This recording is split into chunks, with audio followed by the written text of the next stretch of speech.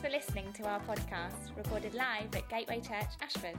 You can find out more about us on our website, gatewaychurchashford.co.uk.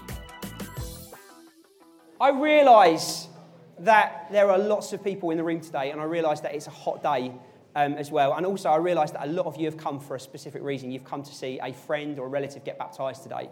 But I just wanted to say a few things to you today. And so I'm going to probably speak for about 15 minutes max.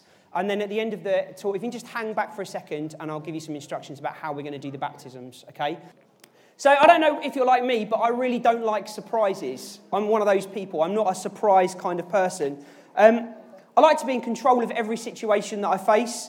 And I don't like it if something happens that changes the course of my day. You know, you sometimes get those moments and they just change the course of your day. So, for example, a couple of years ago when Claire and I, my wife, lived up in London, we lived in a second-floor flat. And we came back from holiday. It was the middle of the summer. And we both had a shower. And I realised Claire went in the shower first, obviously, and she took ages. And so there was loads of water going through. I realised when I got to my shower that the water wasn't draining away. It was quite gross, if I'm honest with you. So we had a bath, shower, mixer bath, standing in the bath, water wasn't draining away. I go outside and I realise that because it's been hot, what's happened is we've got this old lead pipe outside, and as the heat from the summer sun has heated up this pipe, all the debris that was inside the pipe has kind of congealed to the bottom of the pipe. And so me being me, and if anybody knows me that well, knows that I don't like spending money on anything, I'd rather do it myself, I decide that I'm going to become a plumber for the afternoon and fix the problem. And so what I do is I try every way to try and get the debris out the bottom of this pipe. And eventually I find this method that seems to work. I get a hose and I bring it into the top of the pipe and I push it through. And I turn the tap on. So I'm putting quite a lot of pressure through this pipe. And I go and stand at the bottom of the pipe. And I wait to see what happens. Lo and behold, our Victorian pipe splits. And I'm covered head to toe in soap suds, hair, and all manner of other things. Not just from our flat, but from the downstairs flat too. There's nothing worse than being covered in somebody else's hair. It's horrible. I don't like surprises very much. And so I like to be in control of every situation that I face. So, for example, if you take an egg, you don't just squeeze it, you crack it carefully, don't you? Sorry, this is my Easter theme for you. You crack the egg carefully. This is going to go really badly wrong. You crack it and you make sure that the egg doesn't go everywhere. You make sure that, actually I've got every bit there. You don't just take an egg and crush it between your hands and hope that it's going to be okay. You make sure that you have got something over it to put inside it. Now, I hope you'll realise that I've actually blown that egg out this morning, okay? But we don't just crack an egg. We don't just squeeze an egg. We crack it carefully because we want to make sure that we're in control of the situation. Perhaps the biggest surprise there was just maybe, that my egg was empty and it wasn't full of yolk, yeah? And there was a surprise for 3 ladies on the first Easter Sunday. Oh, thank you, I've got a napkin. This is even better. There was a surprise for the three ladies on Easter Sunday morning. They were expecting to find something that had something in it, and they turn up and they find that it's empty, just like the egg I just cracked. They turn up to the tomb, these 3 ladies, and these 3 ladies were a lady called Mary Magdalene, who was a ex-prostitute, and it says in the Bible that she had been struggling a lot with lots of things to do with demonic powers in her life, and she'd been set free from them, and she'd followed Jesus. There was a lady called Joanna, and a lady called Mary, who was the wife of a man called Cleopas. And they'd all been there at the crucifixion. They'd stood and they'd watched Jesus be crucified. And quite usually for Jews, they don't do anything on a Saturday. It's their holy day of the week. It's called the Sabbath. They refuse to do any work on the Sabbath. And so they'd hurriedly on the Friday, when Jesus had died, prepared his body for burial. And what happened in that culture was that they weren't buried in the ground. Bodies weren't buried in the ground. They were buried in a tomb. They were placed in a tomb. And you wouldn't just be the only person buried in the tomb. It would be other family members. And so the Bible talks about the fact that actually Jesus is buried in a tomb that has nobody else in it yet. And so he gets placed in this tomb. And they hurriedly put him in on a Friday night because they need to make sure that they can observe the Sabbath, because it's a holy day, a day dedicated to God. And so what's the first thought on Sunday morning? Dawn breaks. They need to get back to Jesus again. They need to get back to what they were doing on the Friday night. They have spices and herbs and things in order to embalm the body of Jesus so that when the next body is laid in the tomb, the dead body of Jesus doesn't smell. So they are getting these spices and they're bringing them to the tomb. But I'd also like to think this as well about their day, their journey to the tomb that morning, that they're not just going just to embalm a body. They're going to be with Jesus one more time. They're going to just go and be with their Lord. I don't know about you if you've lost a loved one, but there's that moment, even when they've passed, you still want to be with them. Even when they've left you physically, you don't see them anymore in terms of their spirit's gone, but their body remains. You want to be with their body because it just gives you that connection. And perhaps for you, maybe you go and visit past loved ones at the graveyard. Maybe that's something that you do because you want to be with them. And I feel like there's a sense in which actually Mary and Joanna that morning, they just wanted to be with Jesus. And they're in a rush. And dawn is breaking. Dawn is just coming about. So imagine their shock and surprise that on the way to the tomb an earthquake happens. The ground began to shake. We sung the song earlier on. The ground began to shake. Imagine their surprise. Imagine the fear they must have been feeling. What must have been going through their heads at that exact moment in time? They think they're going to go and embalm the body of their Lord Jesus who's just died. But instead the ground starts shaking. And they look at the tomb and they expect to see it shut. But the tomb isn't shut. In fact, actually, the stone that was covering the tomb is rolled away. We sung that again this morning as well. They expect a large stone to be blocking the entrance, but instead, the stone blocking the entrance is rolled back. What on earth has happened? They must have been saying to one another. And there are these angels there. These angels at the tomb. And one of the angels says to Mary, "Don't be afraid, Mary." Now, at that point, I would have run away quite quickly. I don't know about you, but if somebody turned up and they were clearly an angel, they were dressed in white, it says, their appearance was bright like the sun. If they turned up to me, the first thing I would do is run as fast as I could in the opposite direction because either I'd think it was a trick or I'd be pretty scared, okay? But they don't do that. These brave ladies, they stand there. The angel continues. He says, "I know you're looking for Jesus who was crucified. He's not here, for he has been raised, as he said." What? Must have looked at one another. Jesus isn't dead. Jesus isn't in the tomb. Imagine the relief, the joy, but also imagine the disbelief. Because there's part of the story, if you read all the Gospels, there seems to be some disbelief on the part of Mary, particularly if you read the book of John. Really? This must be a trick, surely. Maybe it's a trick. Surely somebody's just taken the body away. So they run, John says, and they tell some disciples. They find Simon Peter, the man who had followed Jesus closely, but when Jesus was being crucified, had turned away and denied Jesus. They find Peter and they find John. And John, in the book of John, writes about the fact that he's the one that Jesus loved. Like he's Jesus' best friend. He was close to Jesus. And so Mary finds Peter and she finds John. And she tells them, look, the tomb is empty. Somebody's taken the body. She's convinced that somebody's taken the body. In disbelief, in shock, and almost perhaps concern over what's happened, Peter and John run back to the tomb. And I don't know whether John's, blowing his own trumpet, but he says that he gets to the tomb first, almost like he's a quicker runner than Peter. But he gets to the tomb first, and he goes inside the tomb, and he looks in. And the body is gone. It's clearly gone. And the stranger thing, though, is not just that the body's gone, but the clothes that they wrapped Jesus in on the Friday night are now no longer on a body. They're folded up neatly in a nice pile where Jesus would have been laid.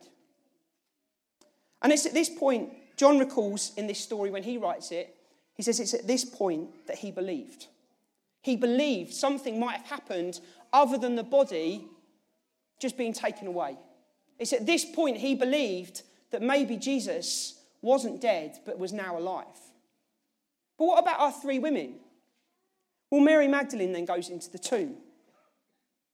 I think she's fearful, she's sorrowful. She's convinced somebody must have taken this body away.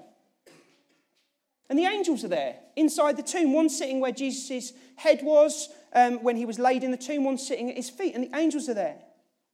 One says to Mary, "Mary, why are you weeping?" They've taken the body. "I don't know where they've put it," she says. She turns. She leaves the tomb. She walks out. She's dejected. And then she hears a voice.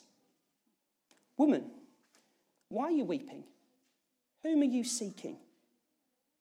But she's not looking. Perhaps her head is in her hands. Perhaps she's crying.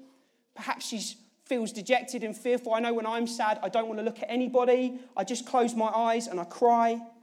So she's not looking. She thinks it's the gardener from the cemetery. She says to the voice, Sir, if you've taken the body, tell me where it is and I will go and fetch it. Mary, says the voice. She looks up. Teacher, she gasps, embracing him and falling at his feet in worship.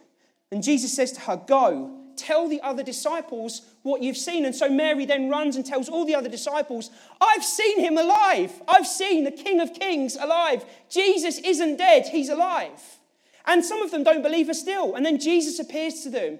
And then they all believe that Jesus has risen from the dead because they see him with their eyes. In fact, Thomas, who gets called Doubting Thomas, Jesus says to him, touch me, see, look, I am alive, I am here. And they believe that Jesus is alive. What a story. What a story. What a story. But what if it's not just a story? What if it's not just a story? What if it's not just about a dead man being raised to life, not by magic or the trick of an eye, but seemingly by his own power? What if it's not just an unexpected surprise and it's just this story in the Bible? What if it really happened? What if 2,000 plus years ago, this event actually took place? What if that event actually happened? That Mary saw Jesus come back to life again? Now, the four Gospels, they are all slightly different in the way they tell the story. And historians would tell you that if somebody was recanting something by word of mouth, they would be slightly different. It adds to the validation that this story isn't just a story, but it actually happened. Further to that, you have extra biblical sources like Tacitus and Josephus. They're both Jewish writers, and they say that Jesus was the man crucified and who rose again from the dead. You've got these sources that say that Jesus actually came back to life. And if Jesus came back to life, as Christians, we believe this thing. If Jesus came back to life, the whole of the Christian faith has a truth to it. You see, the whole of the Christian faith hinges on this very event. Take or leave the rest of the Bible if this event is not right. But if this event happened, you need to take seriously everything that Jesus said about who he was and what he was here for. So here's a few statements that Jesus made. Jesus didn't say he was just a man. In fact, Jesus claimed he was God. He said this. He said in John 10, the Father and I are one. He made a claim. In fact, actually, the Jews wanted to kill him. And that's what ended up happening. They did kill him. Because he kept saying, no, I'm something more than just a man. I'm God. I'm the Son of God. They hated that. It was blasphemy. Jesus said he was God. Jesus also said this. He was the only way to know God. The only way. He said this, I am the way and the truth and the life. No one, nobody comes to the Father except through me. If you know me, you will know my Father. You do not need to know, you do not know him. You do know him and you have seen him. So Jesus didn't just say that he was God. He said he was the only way for you as an individual to know God. You are the only way to have access to God is through the work of Jesus. Thirdly, if you know Jesus, you can know him forever. You will know eternal life. My dad was speaking this morning about people who are at the end of their life, living with a hope inside of them, that they've been called to something more than just this life. They're living with a hope that the body, the frail body that they're living in, the body that's running out on them, the body that's given up before they have, isn't the end. They're living with a hope. You see, the Bible talks about Jesus being not just risen from the dead, but being the firstborn from among the dead. He is our marker telling us that there's going to be a resurrection from the dead, not just for him, but for all people who believe in him, who come to know him. We live with a hope that one day we will be raised to new life in Jesus forever and live in resurrected bodies. That's what the Bible talks about. And so you might know these verses. Maybe you heard them at school, but these are probably the most famous verse in the Bible, following on from that Another very famous verse from John 3:16. It says, "For God so loved the world that he gave his only son, so that everyone who believes in him may not perish but have eternal life." If you believe in Jesus and believe in the work of him on the cross for you and his resurrection for you, if you believe in that, you will know eternal life. John carries on, "Indeed, God did not send the Son into the world to condemn the world, but in order that the world might be saved through him. Those who believe in him are not condemned," says the Bible. You can know him today. You can know him today. And perhaps like Mary at the tomb before seeing Jesus, you feel empty today. Perhaps like Mary, you're grieving today. Maybe life's thrown up an unexpected surprise for you, even this week. Perhaps like Mary, when you're on your own, all you feel is sorrow. Well, like Mary, you can know Jesus today. You can meet him today. You can invite him into your life, and by his Spirit, he will come in and meet you today. I tell you, there is no joy like knowing Jesus. There's no joy like it. There's no happiness, no real lasting contentment. I've had money. I've had success. I've got a beautiful wife and a beautiful family, but there is no joy like knowing Jesus. He's the peace in the storm of life. He's the light when everything else is dark. The hope when I feel hopeless. The rock I hold on to when everything else in my life is falling apart. The comfort in my sorrow. The prize that I live for. He is Jesus, and he reigns in the heavens this morning. He is reigning, forever reigning, King of kings over all things. There's this one sentence in the Bible that sums up, and my dad actually has mentioned this earlier on today. There's this one sentence that sums up what it takes for you to start following Jesus, and it's this from Romans. It says, Paul writes to the Romans, "If you confess with your mouth that Jesus is Lord, and you believe in your heart that he rose again from the dead, you will be saved." You will be saved. And you can start following him and live a life knowing him. I will never know if you believe in your heart he rose again from the dead. I will never know that. Only you know that. Only you know that. That's down to you. But maybe, just maybe, as I've told you that story this morning of what happened on that first Easter day, maybe you're starting to think, maybe this could have happened. Maybe this is true. And my encouragement to you today is, if you believe that, but you've never actually confessed with your mouth that Jesus is Lord, maybe today's the day you say, do you know what? I'm going to confess with my mouth today that Jesus is Lord, because I know in my I believe he rose from the dead. Or maybe, just maybe, you're not at that point yet. Maybe you're thinking a little bit more about, actually, I need to find out more about this. Well, I'm going to give you two options as I close down now and we finish. What I'm going to say is this, is at the end of the meeting, maybe today, you're at a point where you want to actually say, do you know what? I don't just want to believe in my heart anymore that he rose again from the dead, but I want to confess with my mouth that Jesus is Lord. And what I'd love to do is pray with you this morning and do that with you. But also, Pete and Fran, could you just stand up for me a minute? Pete and Fran run our Alpha course. That's a course where you can find out more about the Christian faith. And if you want to pray with them this morning, they would love to pray with you. Just sit down for me so everybody can see you. So if you don't know us, pray with one of the three of us. We'd love to pray with you if you want to find out and become a Christian today. And lastly, Pete and Fran are also going to be running a course in June, and it's called Just Looking. And Just Looking is a 4-week course designed especially to help you in an informal environment find out more about the Christian faith. So it might be that actually you think there's something in this story. This isn't sounding like it's just a story. It actually sounds like maybe it did happen. And if that's you, but you're not there yet on it, you've not made your way through in it, can I encourage you to maybe think about signing up for that course? Because it's an excellent way of just finding out more, totally relaxed, non-threatening, non-pushing you into anything, just you helping you on a journey of faith in Jesus.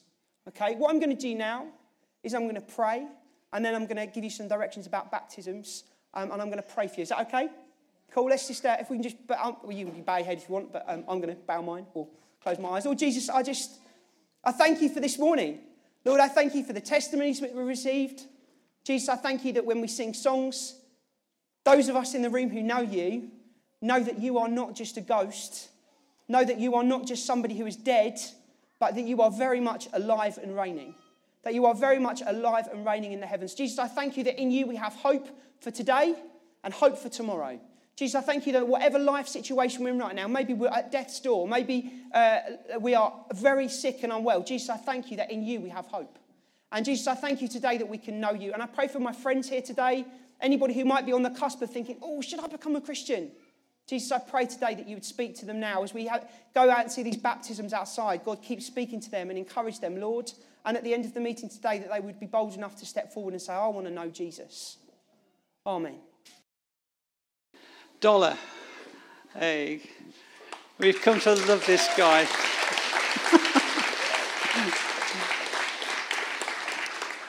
This is a remarkable story, Dollar.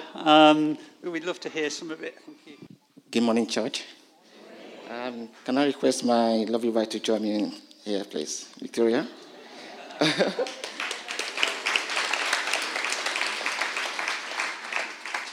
She's an amazing woman.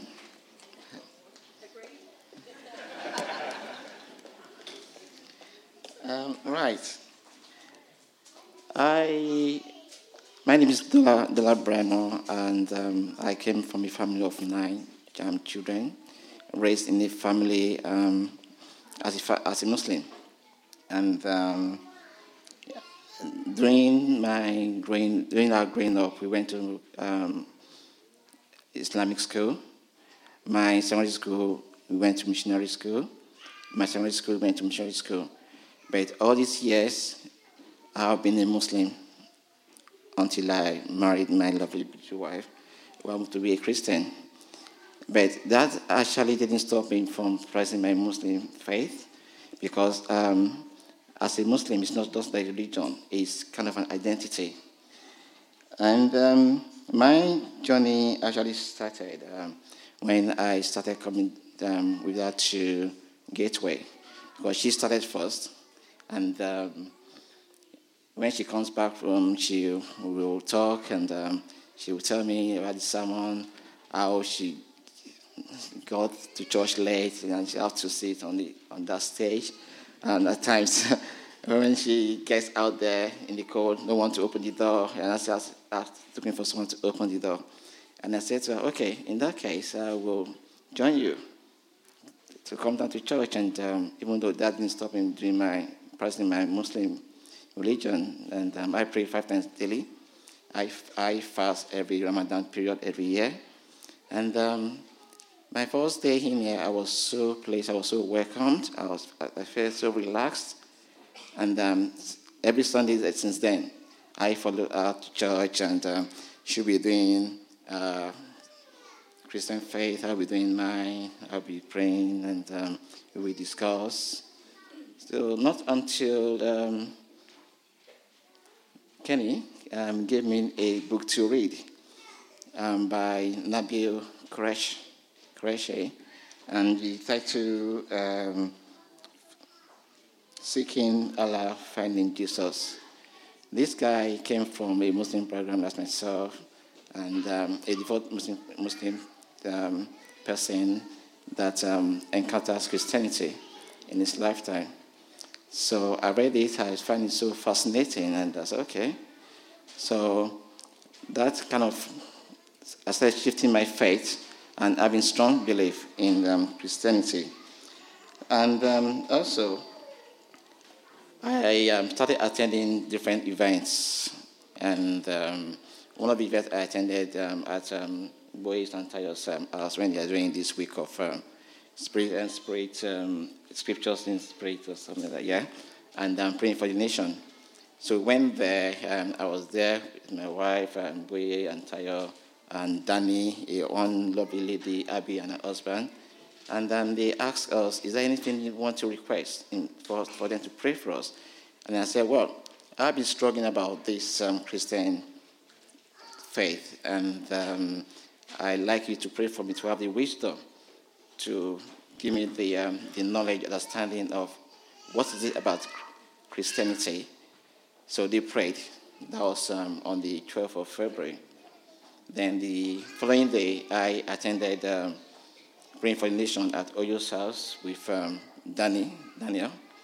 I'm not going to say, I can't sing properly, right? So, and after that, we prayed again. And that was there. Something just says to me, this is it. I need to give my life to Christ. So I just said to you now, and I said to John Daniel, my wife, okay, I'm giving my life to Christ. and that's when my journey started. I've been attending Freedom in Christ. Yeah, which has been very, very great. This has been a very exciting course. Thanks to Benedict and my husband for using their house for the course, and Paul and the remaining crew for organizing this. And then I always try and seize the opportunity to attend any events that have got to do with Christianity for me to increase my faith in this. So, and I have attended the apologetic event as well, of course. So, and and I'm blessed. I'm blessed.